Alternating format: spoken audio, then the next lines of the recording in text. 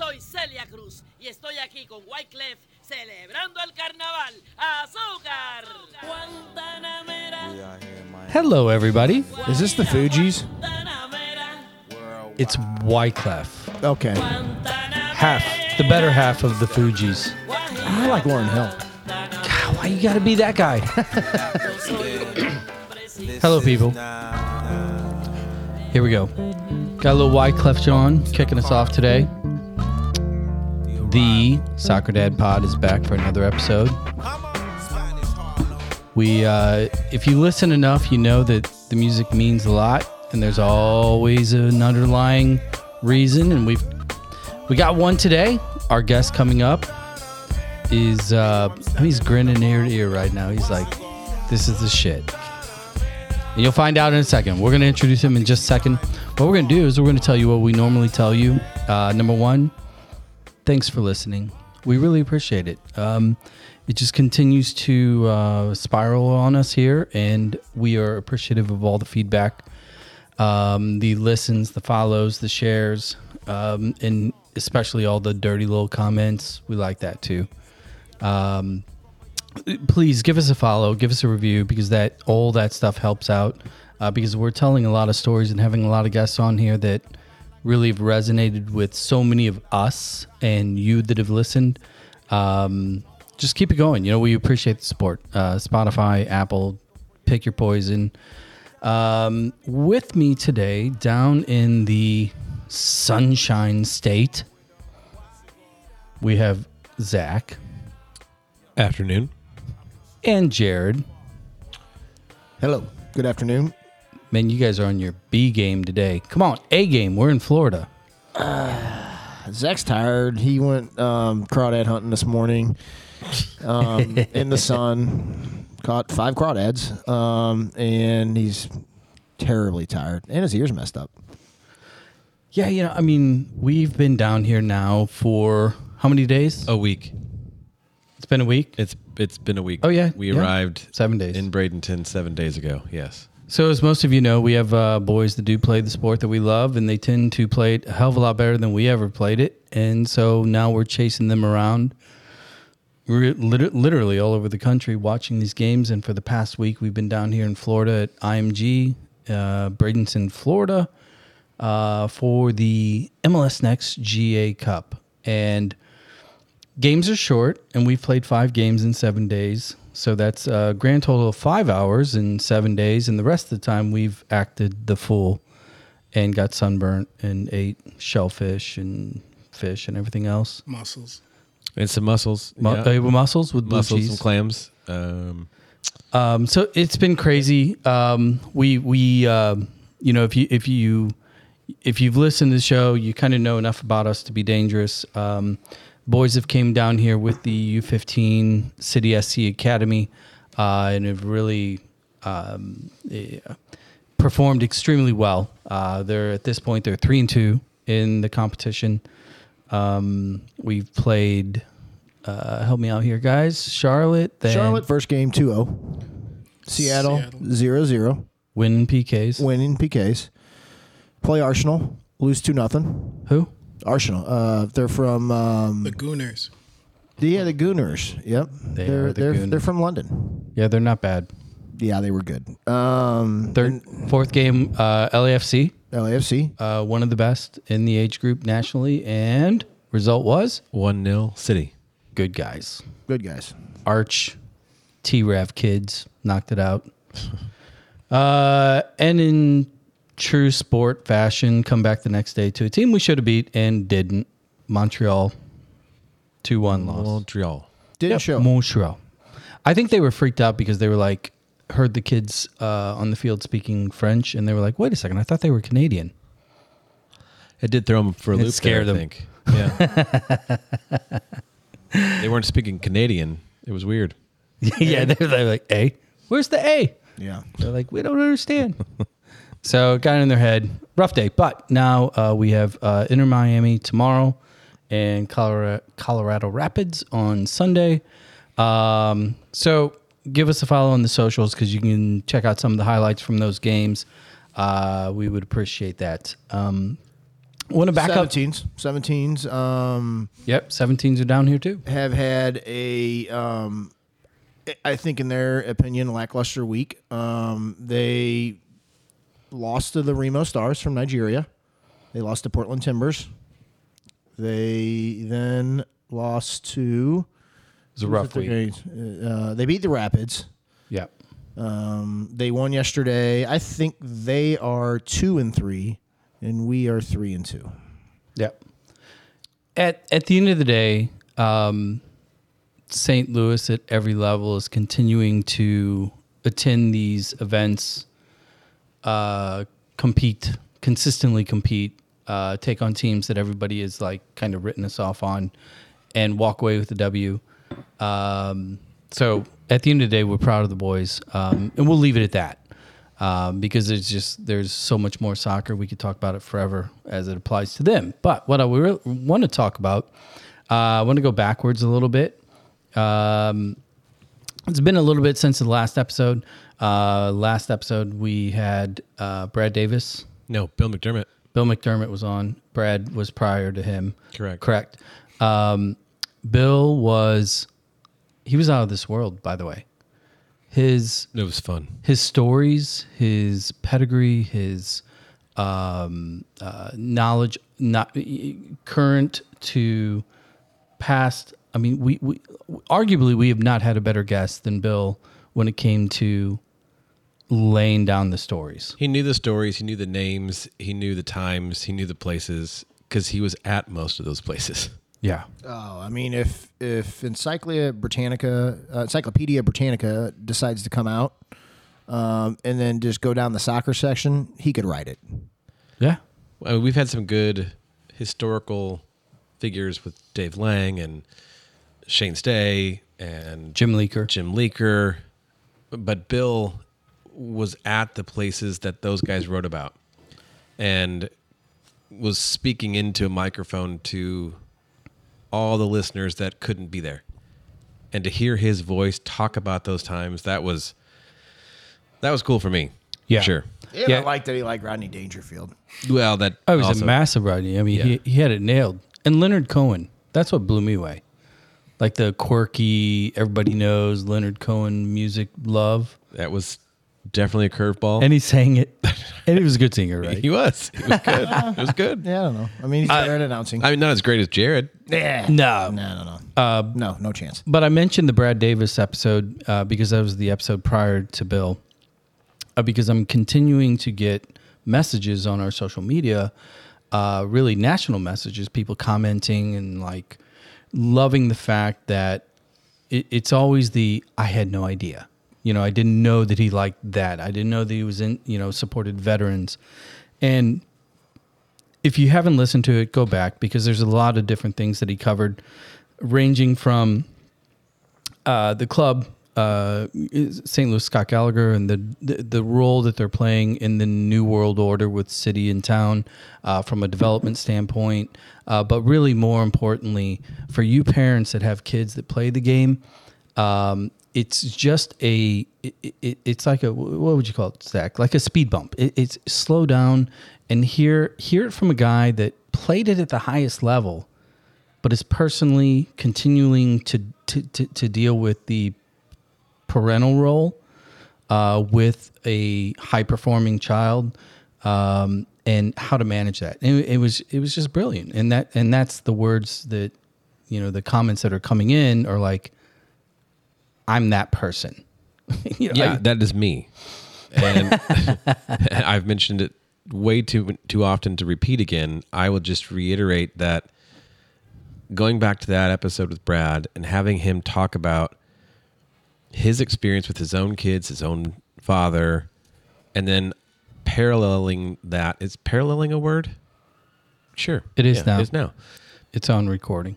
Matching that with what he brought to the table as far as watching other professional athletes watch their kids and the behavior they present compared to what we see on a typical Saturday morning, whether that's our boys, girls in water polo, kids playing softball, it doesn't matter. it was an interesting contrast. I think it's something that we could all learn from. Yeah, it was awesome. We also have to talk about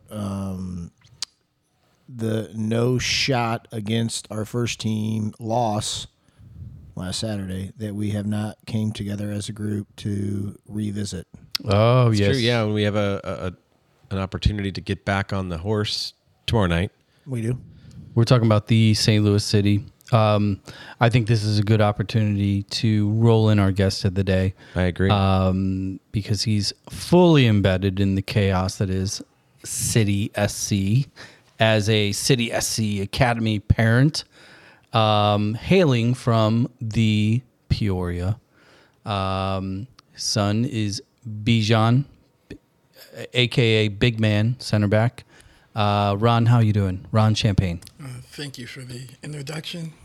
Doing very well. Happy to be here. Thanks for the Wyclef. You like that? I love that. Yeah, he's now, can you explain why that was important? Yeah, very important. So I hail from a family that comes from the Caribbean, and my parents are both from Haiti, and hearing that Wyclef in the Fugees is always a good thing. Did it make you like us more? Oh, much more. Much more, definitely. Sac passe, everybody. No, it's we were all we spent all week together. Ron, we've been killing time in between games, and today we were at lunch, and we're talking about what we always talk about, which is typically soccer and nonsense. And it was like, you need to come over. Just come back to the pad with us. Let's have a chat, because I think that when we get into your story here, you have such a unique relationship with the game through your children, really, in sport, that I think a lot of parents are going to you wonder about, because. Let's just get right to kind of a little bit of the background. You guys are Central Illinois family, but it was 2 years ago. Correct. Bijan, your son, excelling at soccer, needed to go to the next level. You're living in Central Illinois. There's clearly not an MLS team in your backyard. Tell us a little bit about the decision that you and your wife made. Talk about where he went and kind of that process. Sure, thank you. We'd have to back up a little bit. We have an older daughter, Valerie. She's 3 years older than Bijan. Okay. And she was attending high school. We actually live in a city called Pekin, which is adjacent to Peoria. And she was playing high school soccer. Also came up through the ODP system in Illinois, made the Midwest region team, played on multiple different clubs in the Central Illinois area, whether it was Pekin Pride, Peoria FC,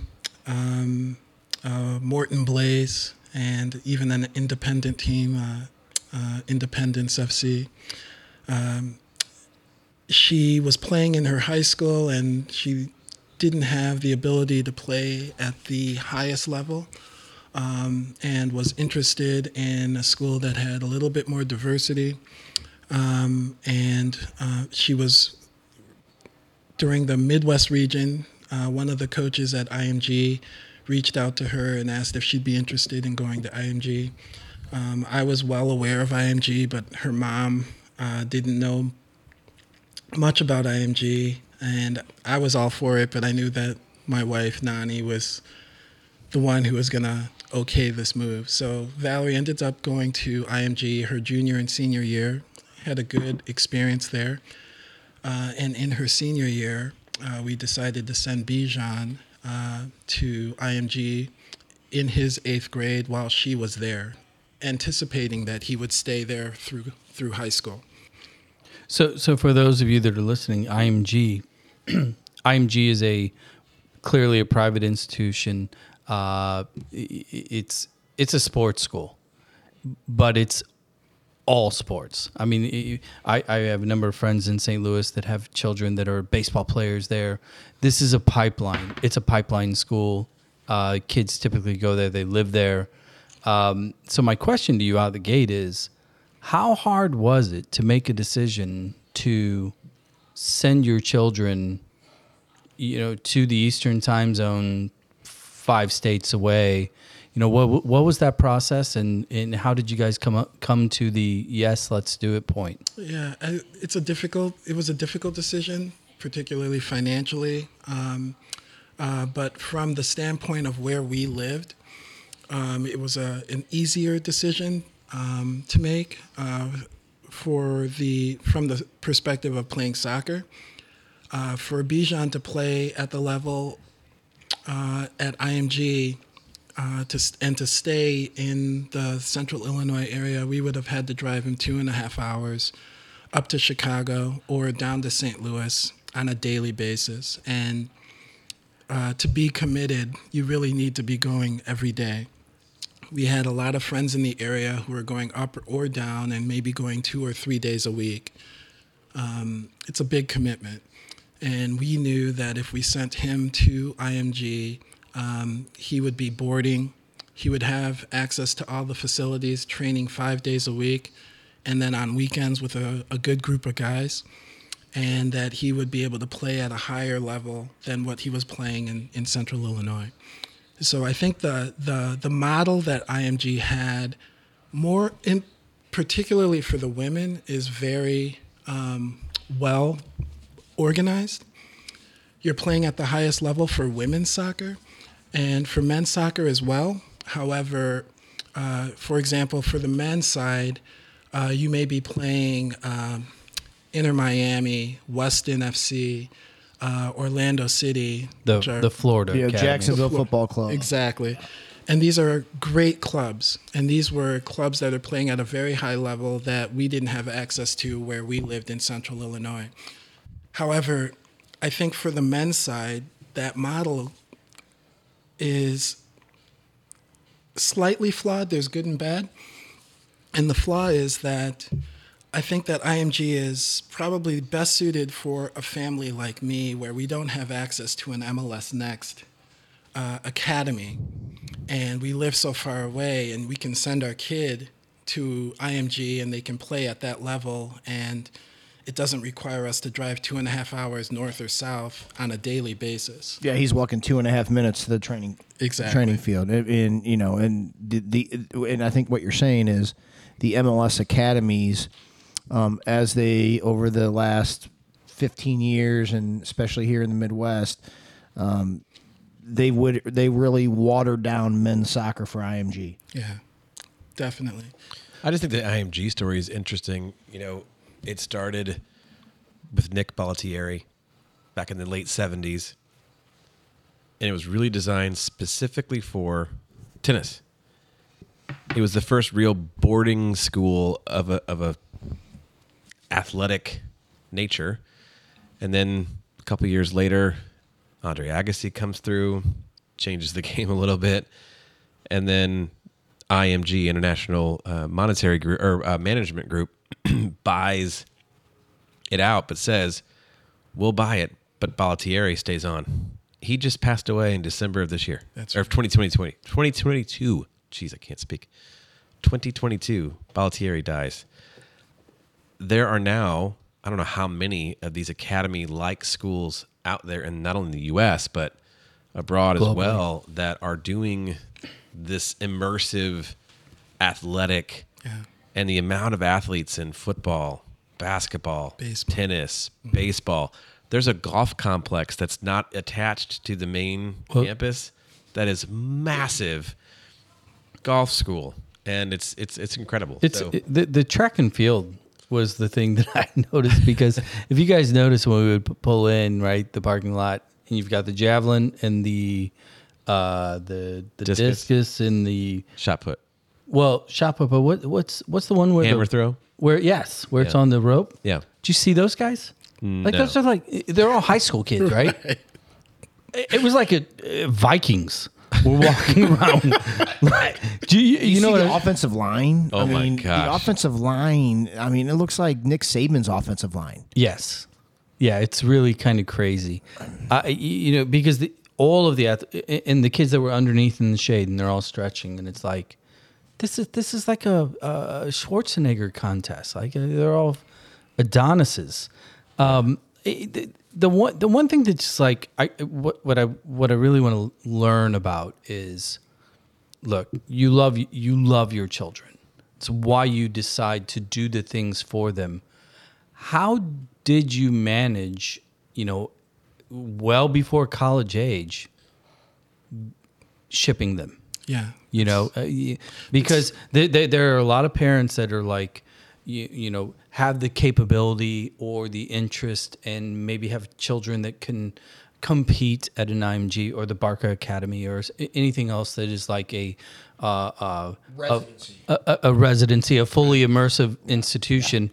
If you were to talk to them, what would you say to them as it applies to, in essence, kind of splitting the family for that time frame? Yeah, it's a great question. My wife and I really didn't anticipate being empty nesters as soon as we were. I think what it boiled down to was the idea of whether we were restricting our child's ability to achieve something if we allowed him to stay, if we made him stay, as opposed to giving him the opportunity to try to achieve, assuming the idea that there's a good chance he's going to fail. But if he were to fail, then at least we could say that he gave it a shot and that he had the opportunity, and he's probably not going to need to look back and or blame us for not giving him the opportunity to achieve. So this far into the process, because now he's made the shift. We've been talking about the kind of the IMG integration, and if you've been paying attention to this episode, you know that he is now playing with our boys at City SC. He's in St. Louis now. He's actually boarding at Chaminade, which those of you listening know where that's at. You know what that's about. Is he happy? Does he like it? I mean, because teenage boys are somewhat non-communicative. Oh, that's an understatement. You can't see it, but I'm looking at Zach right now. Yeah. What's his feedback on that process? Has he enjoyed it? And what's the takeaway from a parental standpoint, pros and cons? Yeah. First of all, pros and cons. I think every parent has to really know their kid. In our case with Bijan, he's extremely mature. His nickname in our family is the little man. I mean, he's at 6'1" or Exactly. 6'5". I mean, that's the most inappropriate nickname I've ever heard. Oh, we're gonna fix that. Yeah, this nickname came about when he was 5. Okay. And he wasn't as big as he is now. What was he, like 5'8"? He's always been a serious guy, always been committed to whatever he put his mind to. And we always knew that if we sent him to IMG, if his grades faltered, he knew he was coming home. And he never let that happen. Straight A student, bright kid, and committed to the sport. So to answer your question, I'd say you really have to know your child, know that they'll be able to handle living abroad or living away from home. Are they mature enough to handle this? And there were experiences at IMG that he came across where there were a lot of kids who couldn't handle it. I think that's the first decision is knowing how mature your kid is and how seriously they'll take an opportunity that's given to them.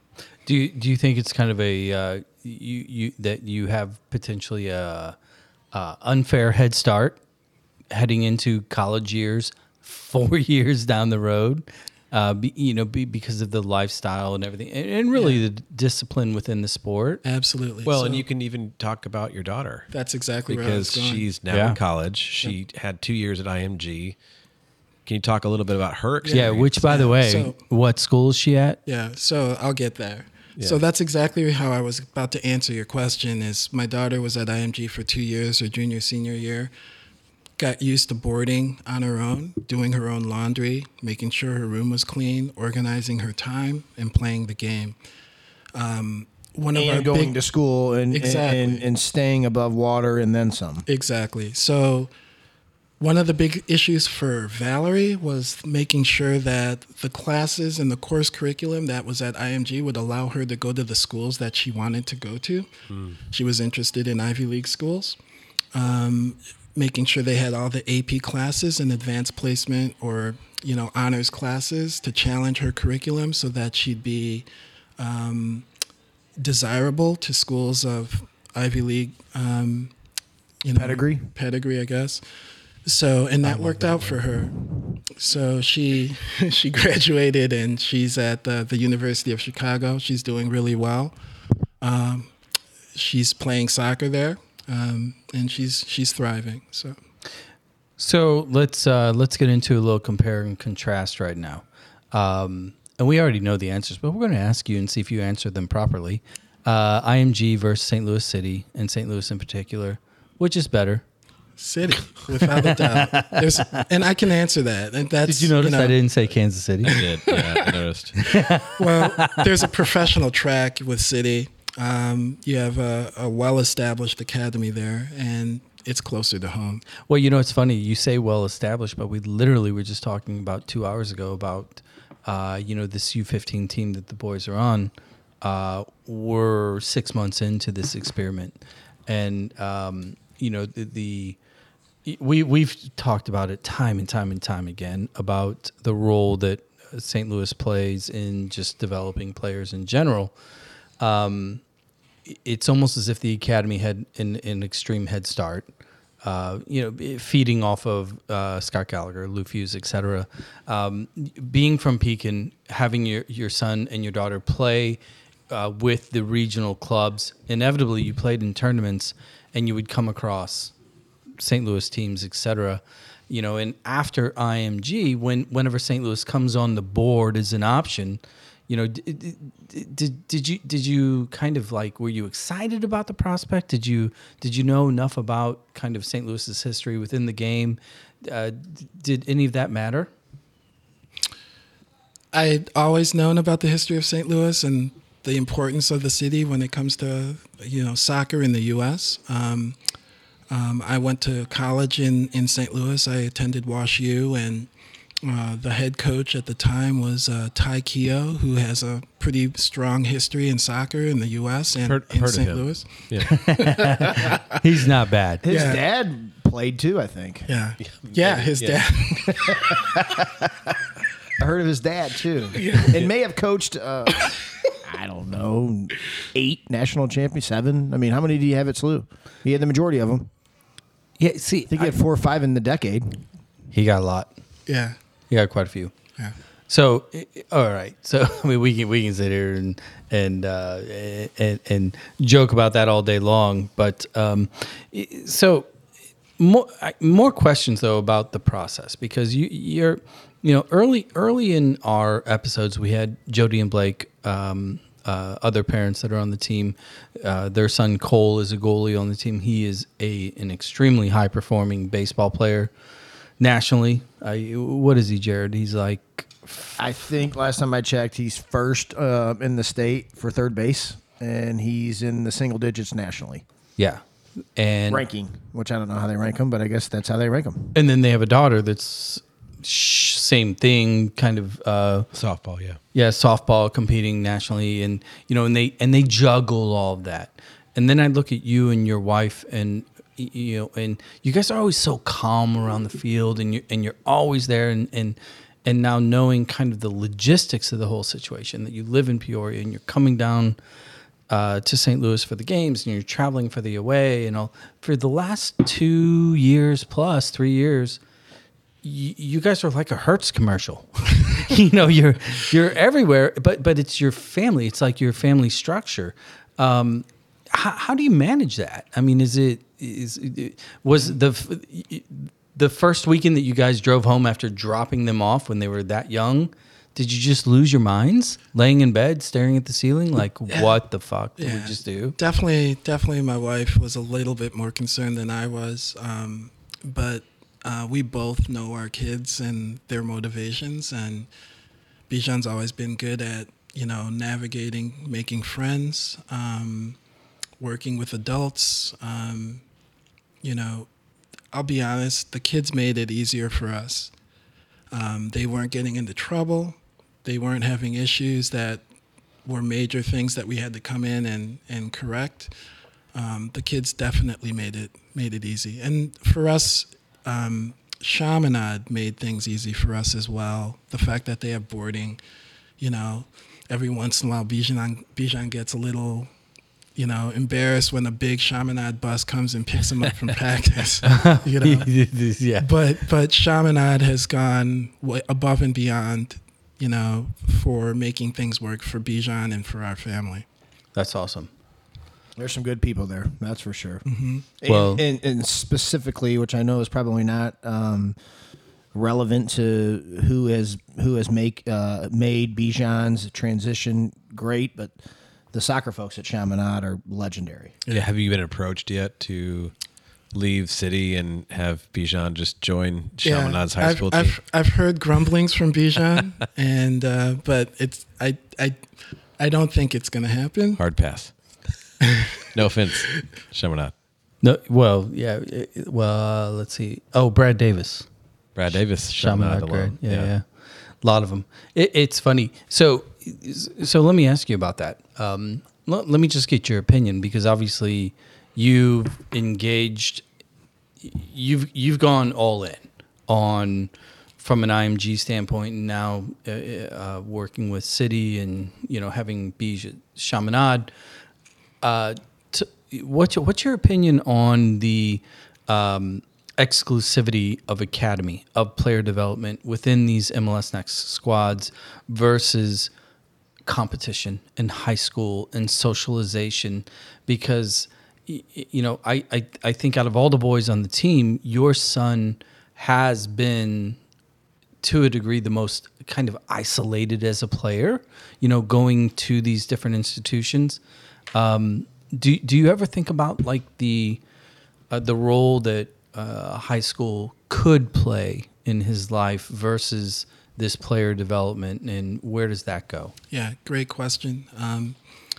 We had these discussions with Bijan before we sent him to IMG, and he knew that he wanted to go to IMG because it would be a better soccer experience. He was extremely committed to soccer, and that's all he wanted to do, but he didn't want to have his grades suffer, and he knew in that environment that it was going to work. And I'll be frank with you, he wouldn't be at City if he had not gone to IMG first.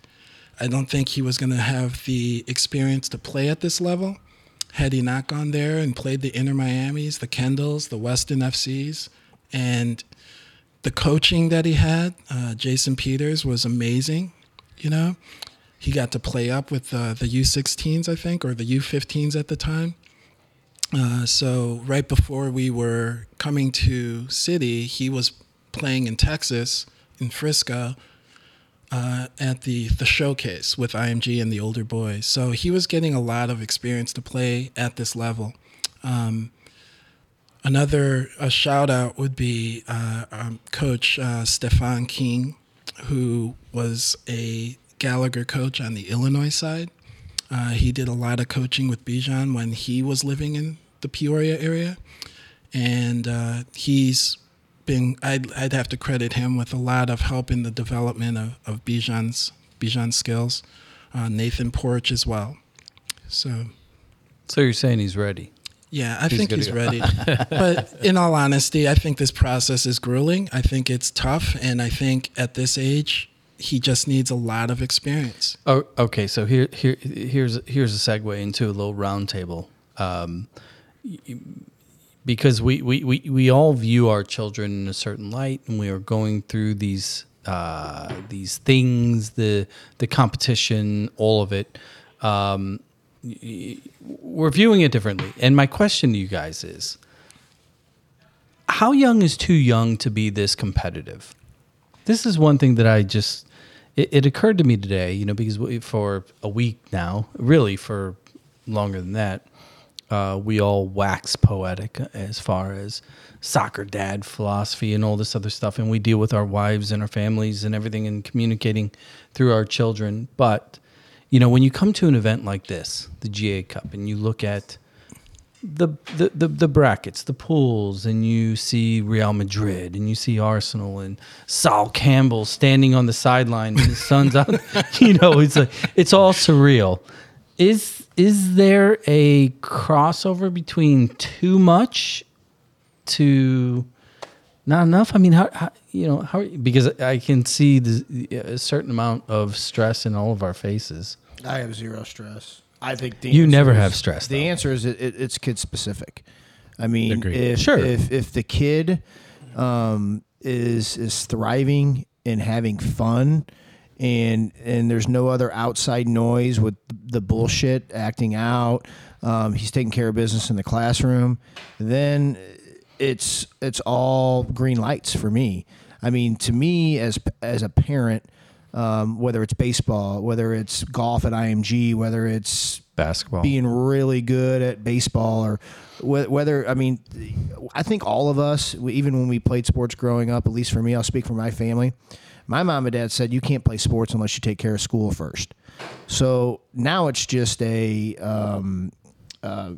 have to take care of school. So it's almost an unwritten rule in our family, probably likewise as yours. Take care of business in the classroom.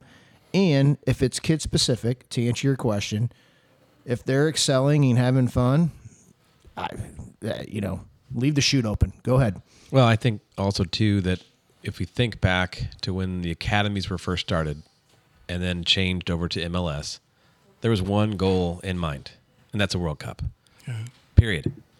The pathways that have gone off from that are increased visibility by the MLS, increased attendance at all soccer across the country, increase in placements within Europe and in other international venues. Outlets. And excuse me. I think the process is working to a degree that we are going to put these kids in a high pressure environment at an early age. And if they crack or break or get burnt out, which I get asked that all the time, don't you think it's rough on a 14-year-old to be doing soccer only for 6 days a week? Yeah, I get that all the time. And the answer is our boys want that. Right. So my point is, I think, and Jared said it very well, it's up to the individual kid, because if your kid's not that into it, like Bijan was saying, I want to focus on soccer. Well, then IMG is a great spot. If he can develop academically, he can develop his soccer skills, play at a high level, and you have the means to make it happen, go for it. But I don't think there's a biological date where a kid can start to compete, because even if these kids fail out at this point, meaning if none of the five of us, or four of our kids, go beyond this, the skills they're learning from the high pressure environment that they're in right now will carry them forward in whatever they want to do. Well, I agree. It's so funny because I have a senior. You have a senior. I also do. So both of them are getting ready to go away to school, right? Correct. And I think of my oldest son but he's pretty traveled. He knows how to travel. We've been in a lot of places. Pretty fluent, packing his bag, and he knows how to be simple. But then I look at my 8th grader Beckett on this particular team. He spent so many nights in hotels and traveling on the bus, and I fast forward to the college ages, and I'm like, this is going to be easy for him. It's like these boys have this unique opportunity to accelerate these little life hacks. That are huge. Yeah, and I think, some people go, well, if they do get burnt out and they fall out, is that going to be upsetting to you? No, I don't think so. I mean, if the skills and values they're learning now can transfer into others areas of their life and they can continue to be successful in something else, great. I just think, there's so many aspects to this question. If if the child really wants to play, that's one. If the parent wants it more than the kid, that can create a lot more stress on the kid than you ever know. Yep. You know, and so you really have to see. And then sometimes the kids may want it so bad, and they can't handle the stress. You know, so that I think has to be. You have to find a way to manage that. You know, so you really have to really know your child, watch your child, see how they respond to these kind of stressors, and adjust things accordingly. I know if my son decided he didn't want to play anymore, I'd be very happy with that.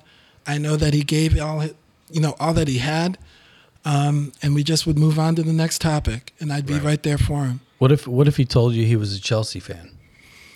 He's already a Man City fan when I'm a Liverpool fan, and it's not really easy. In the house. think if the kids get burnt out, I'm blaming IMG, Scott Gallagher, and City. It has nothing to do with us. Yeah. Dude, you're spot on. We're going to roll out real quick because we need refills down here in Florida. Real quick, I'm drinking local Florida lager. Since we're not at Well Spent this week, I've got local. It's literally called local Florida lager. Jared and I are going Pacifico. I'm going Pacifico, and then I poured a little bit of Courvoisier in mine. No. So our talk about guest today, Ron. Go ahead, lay it down. What's the drink of the day? It's Courvoisier. Courvoisier. Potato. But Ron, how are you using? Yeah, I got some Courvoisier with some sour lemonade. It's delicious. I love it. It could be my new favorite. I mean, it's like my freshman year of college all over again, man. You were drinking Courvoisier and lemonade your freshman year? No, I couldn't afford Courvoisier. We have a Haitian drinking Courvoisier with us. How many guns do you have with you? No guns, just machetes. And we kicked off with Wyclef, and now we're tossing a little Valerie for your other offspring here. We're gonna roll out real quick. We're gonna get some refills, maybe jump in the pool, come back, make you guys feel bad that we're all down here in Florida. We will be right back.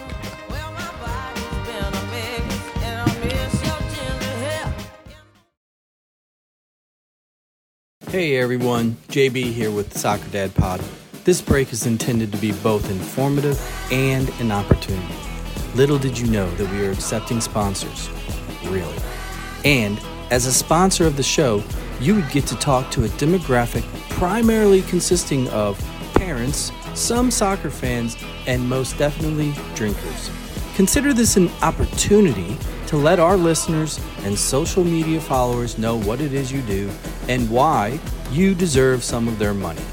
If interested in this incredible opportunity, just email us at soccerdadpod@gaslightstl.com. Now, back to the mindless banter.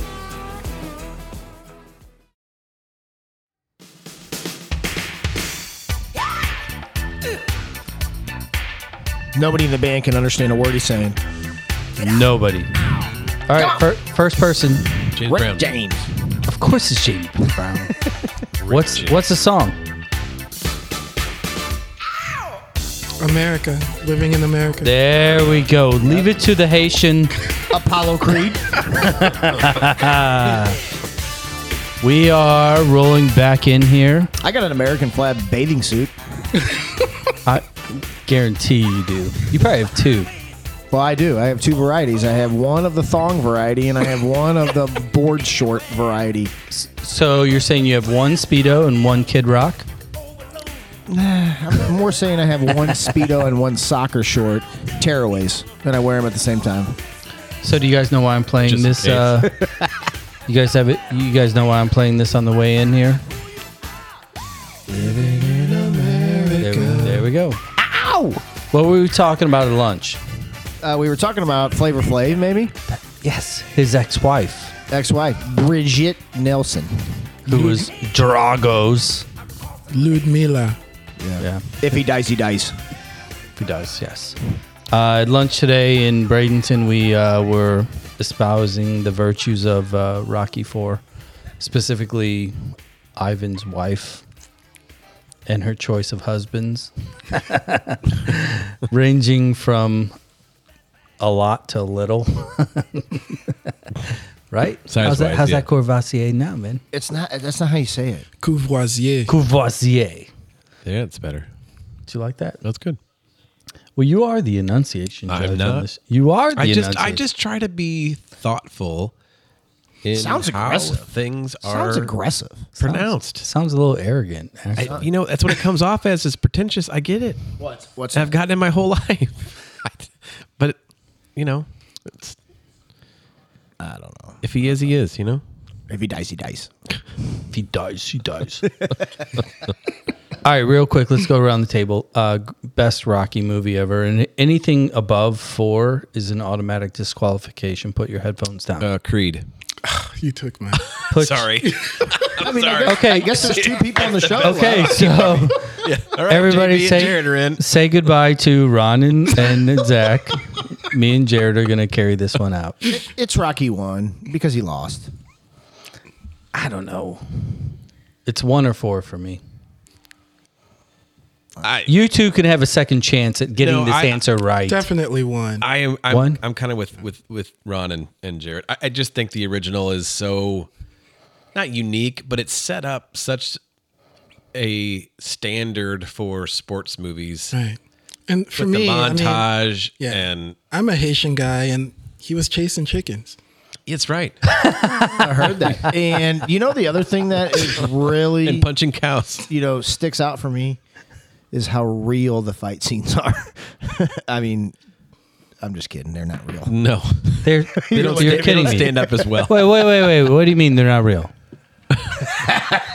They were poorly done. Well, it's interesting. They're not poorly done. If your heartstrings are ripped, they're done well.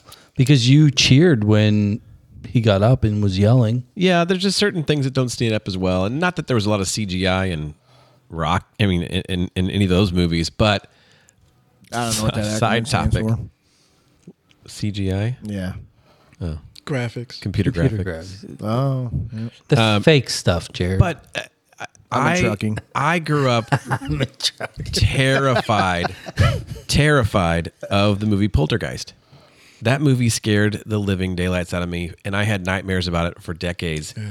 And my nieces were over a couple years ago. You are the dude to have nightmares. I mean, that's just Is that why you wanted to be you went to school to be a pastor, didn't you? Yeah, I did. Yeah. But there was no... Poltergeist push you in that direction?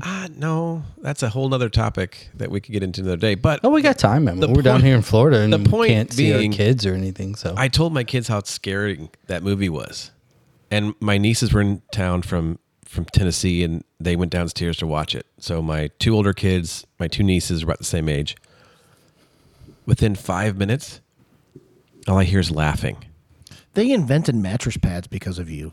It is such a terrible movie, and the special effects are so bad that it looks like stop motion, and so none of the scary stuff was actually scary.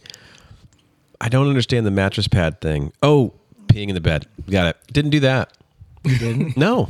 I had friends that did. Did that really come to you on air, like peeing in the bed? He said they invented mattress pads for me. But why did it take you so long to figure that Well, because I was finishing my thought to come back to Jared. That's how good I am. I could even continue my thought while still processing what you were saying. He works for Salesforce. So for those of you that are listening right now, this is literally the primary... this is actually the conversation that occurs on the sideline. We really don't pay attention to the games. We talk stupid shit the whole time. and Ron's sitting here with his Courvoisier and saying, yeah, these guys are nerds. Yeah. Right. We need one lady to come over here and ask us to explain why that was offsides, though, if we're being honest. What do you mean? We just need somebody to come in and be like, could you explain why that was offsides? If we're really talking about on the sideline. I did hear kick it hard the other day. I heard that for the first time in a long time. Yeah. Yeah. Do we know who said it? I do. Are we naming names? Hell no. I want to ask Ron a question, and this is going to the panel again, kind of a round robin sort of topic. Take the MC. Do it. You, JB, asked the question, how young is too young for competition? I want to understand, because this is something I struggle with, the differentiation between advocate, surrogate, and enabler for your kid in this environment. And if I need to explain what I mean by that, I will. I just think there's a level or a spectrum of sorts where on the far end you have the enabler or the surrogate who's doing the homework for their kids at night so they get good grades, who's calling the coaches to complain about coaching, playing time. Advocacy would be kind of somewhere in the middle to the left of the needle, where you're just promoting and supporting your kid, giving them the opportunities, taking them to IMG, taking them to camps, buying, training. College camps, college extra stuff. training. Yeah. Because to say that, I would never do that, you're still here. Right. You're still listening because you are doing some of those things. So I would love your perspective on that. Well, let me real quick.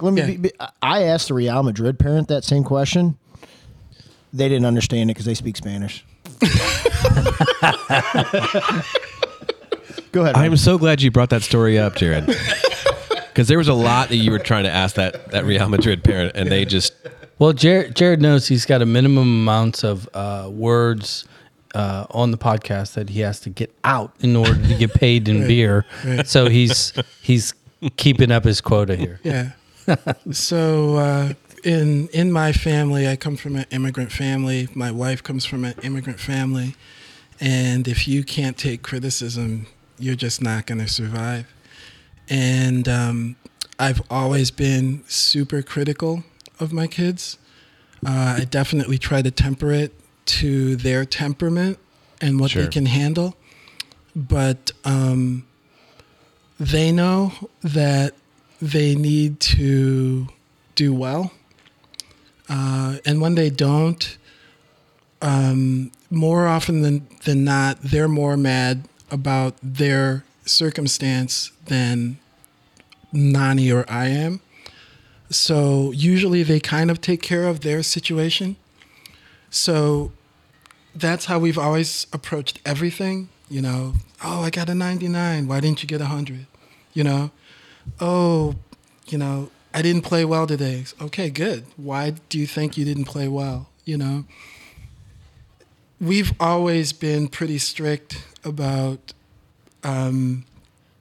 how they play, how they perform, how they do in school. And to the extent that they've learned to pretty much internalize and criticize themselves and figure out what they need to do. But is it strict from a standpoint of judgment, or is it active from a standpoint of inquiring, allowing them to answer the questions, to maybe falling short on a test or in a game or whatever? How do you balance that? Because for those of you that are listening, Ron, you're a pathologist, you're a doctor, your wife is a surgeon. You guys are clearly excelling in your individual worlds, and you have these two children that are excelling as well. How do you carefully approach challenging your children without not being judgmental? Yeah, it's a tough one. I think in most cases they judge themselves. I think everybody has a level of judgment on the performance of what their kids do, but I think the most important thing is looking at the reality of the situation and seeing, did they perform well? If they didn't perform well, is there something else that they can do to improve that, or how do they change to make themselves better? But also recognizing that it's okay to make mistakes, it's okay to fail, and to learn from those mistakes and failures. You got to be able to do that.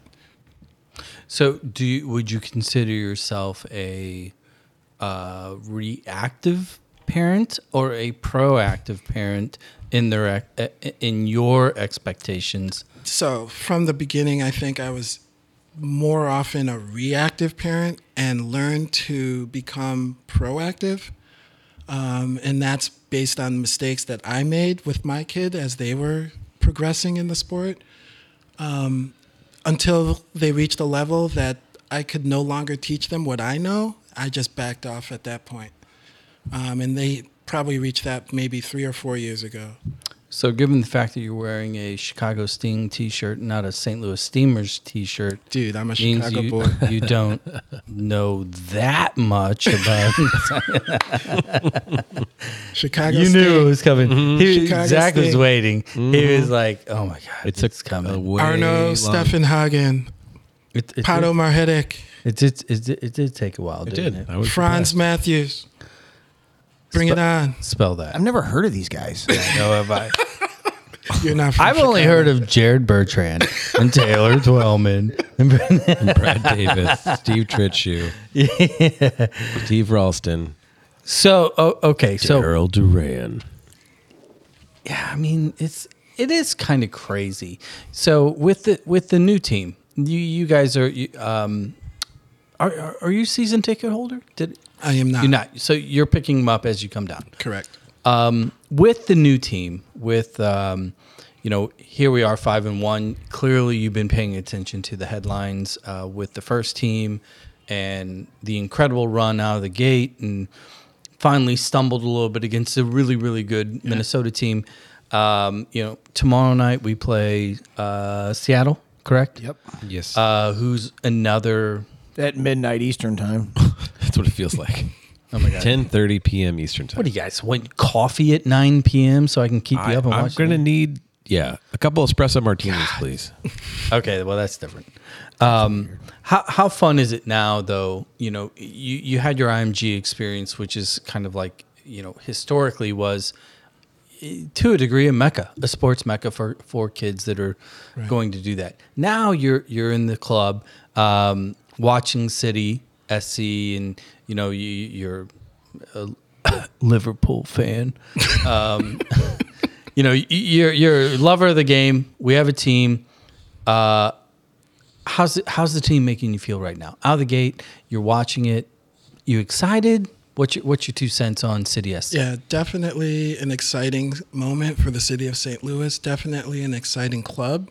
I attended the exhibition game with Bayern Leverkusen earlier in the year, and that was a very exciting moment. The atmosphere, I thought, was Cold. very much. It was cold, but it was still very much a European experience. I've been to Anfield many times. Been to the Etihad.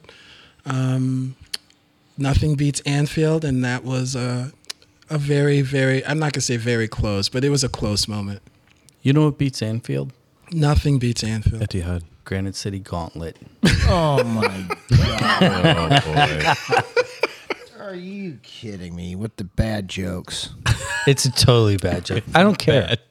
I'm on vacation. Are you a forensic pathologist? Almost became a forensic pathologist. I heard their patients are the coolest. Morbidly, yes. Wow. Wah, wah, wah. Oh my. I'm pretty sure that was worse than my joke. It was. It was pretty bad. All right. So, for those of you that are listening, we kind of wanted to paint a little picture for you where soccer has elevated to at this point with the GA Cup in particular. And we were talking about it on the break.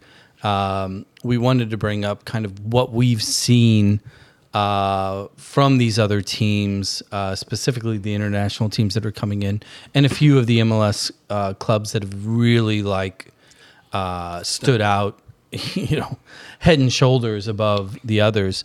But if you're listening, there were 15. I think there were 14 or 15 international teams in the U15 age group. Do you roughly? I agree. I mean, I think that's close. Yeah. For conversation purposes, that works. So, I mean, we're talking about Arsenal, Chelsea, Valencia, Man U. Real Madrid, Man U, CF Monterey, Gang, Pumas, you name on Pumas. and on and on and on. Leon.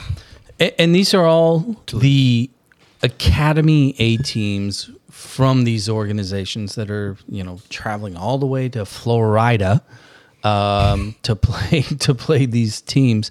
And a couple of my takeaways has been out of the gate, the parity between, you hear those names and you think of Champions League champions. You think of players that have won World Cups and the best ever, and they walk onto these fields that are the same size all around the world with our boys from across the country, and these games have all been extremely competitive. Now, mind you, these teams are good. They're coming over. The Arsenal team that we saw the other day, arguably one of the most athletic teams that we've seen played against in years. Agree. But Ron, you in particular, because you've camped out there with your camera and on field one, talk about the few standout MLS squads, Philly Union in particular, and the relationship and the competition against these European teams that you've seen. Yeah, I've been most impressed with Philadelphia Union. Their team has been well organized. Their positioning is impressive. They've never seemed stressed on the field. They've handled everything that they've had to encounter.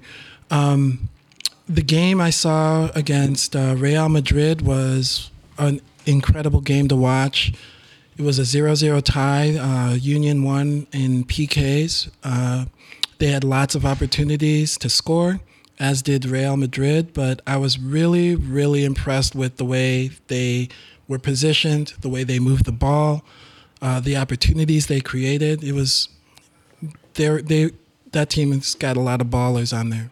So let's get into a little theoretical world here, because we've seen this time and time again, and we talk about the national team at the U19 level, U17 level, and now at this particular event, our domestic teams, not our national team, but our domestic teams from each of these clubs, a handful of them are competing and winning at a regular pace against the Arsenals, the Real Madrids, etc. So which theoretically should say, on par, we're there, right? We're there. We should be able to compete at a higher level.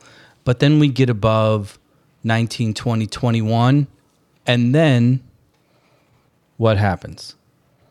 Right? The separation starts to present itself.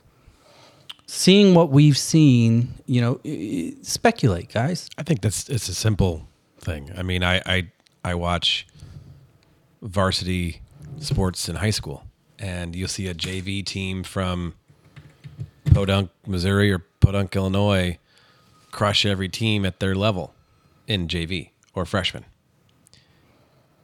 When they actually get to the fully developed stage and they no longer have an age restriction, meaning you're not just playing kids that are 15, you're playing anybody who's under that certain restriction. It's just a larger pool to draw from that already hyper-focused group of well-trained individuals. So I think the pools are still better in those regions than they are here. And I think that's what you're seeing. You're seeing the best 15-year-olds or 14-year-olds or 13-year-olds from Arsenal's academy come play our best from Philly, St. Louis, Chicago, whatever. So I think collectively we can compete there. But you take the 15 to 20 kids at the 20-year range and put them against the Arsenal team, I think Arsenal is still drawing better. And yeah, but there's a breakdown there, because the way he explained that is the best 13 to 15-year-olds in the under 15 age group here, our domestic clubs are competing with the best 13 to 50-year-olds between Real Madrid and Arsenal. And we can go all the way up to 17 at this point. We absolutely can. So if I was going to answer the question, the first way I would answer it would be almost with a question. If I had the answer to that question, I wouldn't be sitting here. I'd be the director of USA Soccer, because there is a breakdown between 19 and 22, whether it's regionally, we don't have an identity between the 4, 5, 6 regions, however you want to break it out in the United States, whether it's booze, whether it's girls, whether it's, there's 100 things we can go here. We are not, we're going to under 17 World Cups. We're going to under 15 competitions. We are in the Final Four. We're in the top of those competitions. Why are we barely making it out of groups at the men's level, I think, is your question. Well, how many guys, though, let's play this out. How many guys that we saw from the Arsenal team at the U15 level will be in Arsenal's academy in 3 years? Well, hold on. Theoretically, 100%? I don't know how anybody would have the answer to that. I have no idea. No, we but can track that. But my caveat or my add-on to the question is that if the story is accurate and the communication and the conversations on field, eight of those kids are in the English youth national team system. Right. 8 of them. That's 40% of their roster is already in there. And yes, they beat us. Could we have competed better? Absolutely. Could we have tied or won? Absolutely. And it's almost like, and this is just a group of kids from St. Louis, right? So it's amazing me as we watch these games, like, where is this separation occurring and why? Because at the 17, 16, 15, 14 level, historically, we've always went over into these other markets in Europe, in South America, and done well across the board. We have. Yeah, at the youth level, definitely. So are we saying it's the right to vote that fucks everything up? No, I think it's the options. The reason I asked about Arsenal's kids going into the academy is because they're not going to go play basketball. They're not going to go play baseball. They're not going to go to college. They are on a very linear path. Oh, I had that exact conversation. So there was a dad standing in the corner when we walked over there that first day. Arsenal was on field 1. Yeah. And sitting there, it's like, oh my God, damn, look at these athletes. Look at these athletes. And I'm like, well, consider their other competitive sports. Right. Cricket. There's no basketball. There's no NFL. There's no NHL. There's soccer and rugby and cricket. Right. So that's what I think. And so when you've got a kid who has spent, since they were 5 years old, the only sport they've ever played is soccer, and they are in an environment where they're only playing soccer all year long, we don't compete that way. They also understand it. Yeah, well, like their brain consumption of the game, I believe, is accelerated because of the viewership. Their local club, like they're watching the game all the time. You're a perfect example, Jared, because you're like, you love the game. You played the game. You played the game at a very, very high level. But you have famously been quoted as saying, "I don't watch soccer." I think I'm watching a lot more. You're watching more, now. but I can tell you this. If it's City, if it's my kid, then of course I'm going to watch it. But if it's a derby, West Ham, Southampton. No, if there's a London derby and it's on a Saturday morning, and this is kind of not a good comparison, but I got tickets to 10 years ago to a Rams game. I'm going to the Rams game. Yes, that's really kind of my point. Yeah, that is your point. I'm not staying home to watch the London derby. No, but those kids do. I know, you're right. Your point's valid. Because they're not. They don't have the other outlets or interests, right? So, I don't know. I guess the simple question is, do you guys think that we are figuring out that equation at the youth level? Yes. Moving into the next level. I think we are. I think that we are, and I think we're 10 to 15 years, maybe even sooner than that, from... I still think we have a better chance at World Cup 2026. Not the whole cup. I don't think we're going to win. But I think we're going to compete at a much higher level than we've ever competed. And it's going to be because of that group of guys that are now 22, 23, that will be 27, 28 come 2026. With that more experience. Trained at IMG in the residential academy. That almost all of them are playing abroad, not just Europe, but abroad. They're living and breathing soccer. There's no distraction about, are you going to play, American football? Are you going to go coach at a college because you're not getting the playing time that you want? Or, those things don't exist for those guys at this level now.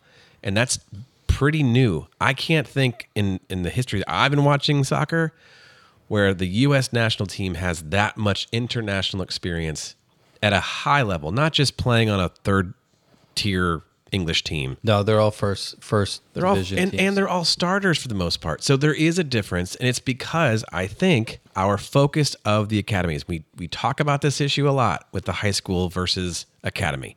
And I hate that we have to make that choice for our kids, or the kids have to make that choice for themselves. I hate it because of the history of playing for a high school championship and the Granite City tournament of whatever. Be careful. I'm just saying, I think those days are... No, totally. And one of the agents that I bumped into the other day watching the Seattle game, chatting with him, it was just a bunch of small talk, and it came up about youth development and the competitive versus player development. And he's like, we don't have that high school and even college layers that you guys have. Everything is professional. Everything. And from his mouth, it was, that is an advantage that you have that you guys should exploit better. The ability to get an education, the ability to focus on that. He's like, you just haven't figured out the system yet. But it's competition for the focus. No, true. Getting a college education while trying to win and develop. I mean, Jared, you and JB both went to college to play soccer. Ron, I'm not sure, what that was for you, but I mean, that is a big chunk of time that takes away from soccer. So let me. I'll let you go, Ron, but let me just back that up a little bit. It is, and the people that are doing it the right way, I had plenty of time to F around. I really did. And I look back on it, and if I would have really taken advantage of the tools that were given to me, and maybe some of the extracurricular outside noise specifically for me, I could have gone a lot farther too. You could, but I'll challenge Jared on this because the carrot's different now. The carrot, when you graduated from college to go in the MLS, was like barely a minimum, full-time minimum wage job. It's very different now. And that's what I'm trying to say is I think we are getting to a higher level because... that's another... Go ahead. The question I was going to ask is, is the route going through college and playing Division I soccer versus the UPSL and then the professional route, I mean, is there parity with UPSL and in college? And what's the difference in... So my take on that is Rolodex. It's like a universal, simplistic scapegoat that I use often in any industry. If you play on a team that has a staff, a coach, a trainer, an owner, or whatever, that has a Rolodex and connections and is a type A, well, then you're always going to have more opportunity. Because we've all played for a variation of coaches or clubs in which you might have a super cerebral, shrinking violet coach. It's just like, hey guys, love you guys, let's play this game, and that's all they do. And then there's another one that's I'm out in front, and I'm talking to everybody, and wants to tout that. I think that in the U.S. soccer marketplace, from that league to City 2 level, it's who do you know? It's who are you going to call? Who are you going to? Hey, I got a guy. Because half the time, I don't care what the industry is, whether it's a fucking soccer player or a plumber. If you say, I know a guy, that's valuable. So it's like at some point, when is all that going to become super transparent and smooth for our players? Because Jared, I mean, you know better than anybody at this table. The people that you played with, at the end of the day, were deserved, but they also had somebody picking up the phone, and advocating, and there's opportunity. And now we're in this world where so many really, really good coaches and ex-players are at so many levels. It's who's going to pick up the phone. So wasn't there like Harrison, who plays for Leeds? He's like an English national. He was playing in college here in the United States, and then he ended up playing for Leeds. Yeah. And then there was a Liverpool defender. I can't remember his name now. God forgive me. No one can. Would it be the one that fell down? No. Oh, no, that was Steven Gerrard. No. Oh boy. Let's not go there. But I mean, these guys had an opportunity to play college soccer, and now they're playing in the English Premier League, you know. And so the question I'm asking is what is the parity with college soccer and playing professionally? I think we could do some remedial study on how many former college soccer players in the United States are playing in Europe. I would guess that that current is low. The majority of the players that are in Europe today, minus like a Tim Ream, never played in college. And their only professional career has really been in Europe. Through academies. So, and I would agree with that. So I think you can certainly, what we have learned from this experiment of talking to all these different people, there is no linear path. It's always going to have meandering trails that come back to a certain place. But from what I'm seeing right now, anecdotally, to get to the highest, if we think English Premier League is the highest level, which some would argue, La Liga or whatever, if that's the highest level, most of those guys, minus Tim Ream, who played at SLU, then did MLS, right, and then went to English Premier League, that's not really happening a lot these days. Here's an interesting, to come full circle back to what happens to our kids. In London, how many pro teams are in London? There's 7 first division teams. There's however many.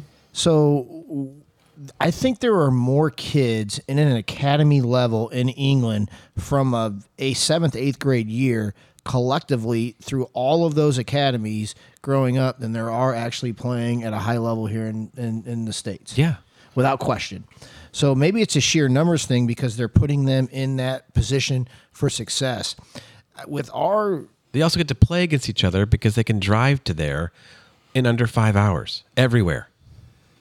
I get it. But here, not counting the outside noise with the other sports that we've spoken about, part of this thing to become a pro, the main part is there are lots of kids, women, men, that have the sports ability and talent to become a pro, and they don't have the mentality to be a pro.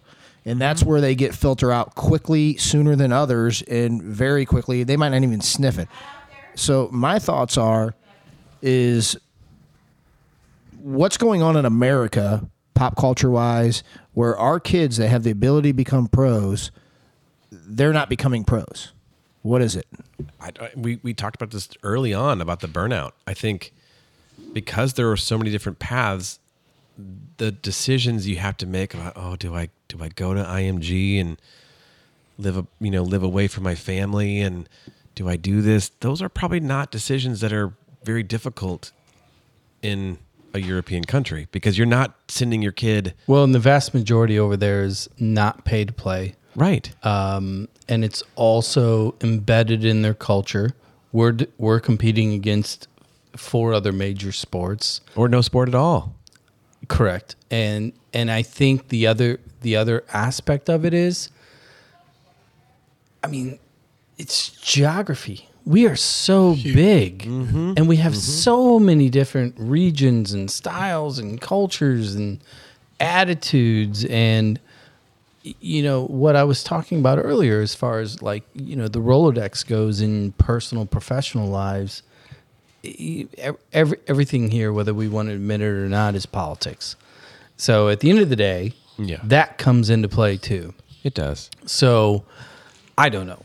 U.S. soccer is like staring the gift horse in the mouth, actually has put its head into the trachea of said horse, you know, and there's a plethora of players that are continuing to beat the global best players at that 14, 15, 16, 17 age group, and they're not being coddled in a proper way or in an effective way. Hey, here's the deal. In the 17s, in the Final Four, all MLS academies. In the 15s, 3 of the 4. The Belgian team is the 4th in the Final Four. Yeah. Gank. Yeah. So, you know. Yeah. No, I mean, look, it's you're hammering home the point. Real Madrid, out. Arsenal, out. Chelsea, out. All of them. Pumas out. Man United out. Right. So it's like, Valencia. Valencia, Palermo's. but yet they all get to get on the plane and sit back and drink champagne and laugh and be like, oh, we'll just wait 5 years. We got them. Yeah. I mean, that's really kind of how this thing is playing out. Because I guarantee you put Philadelphia Union against Arsenal, Philly Union may win a game sometime. But 9 times out of 10, I don't think that's happening. Not at the A-team level because of the pillaging of the top 2-3 players a year. They're top players, and this is a byproduct of the structure of the league, because the teams are going to make more money, bottom line, selling those prospects than they are keeping them and playing them. That's not any different than in Europe. I mean, how many kids that were on Arsenal's academy are playing for Arsenal's first team? Well, but here's the difference. In Europe, they're buying and selling amongst each other. Yeah, so I it's know. still staying within the pool. And they're also the New York Yankees of London, so the overhead is much greater than the Philadelphia Union of Philadelphia. No, I'm with you, but we were talking about how do we get to the point where we're beating at the U15 level, but we're not. That's not going to happen at the first team level.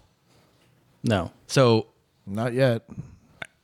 you know, I don't know. I know we're trying to wrap this up because we're kind of starting to talk in circles, but Yes, this is the toilet bowl portion of the show. it is. It's spiraling. We've brought back the same and topics like 3 Ron, times. normally we point out the fact that our guests are like in the first 5 minutes super hesitant to come on the show. They're like, oh fuck.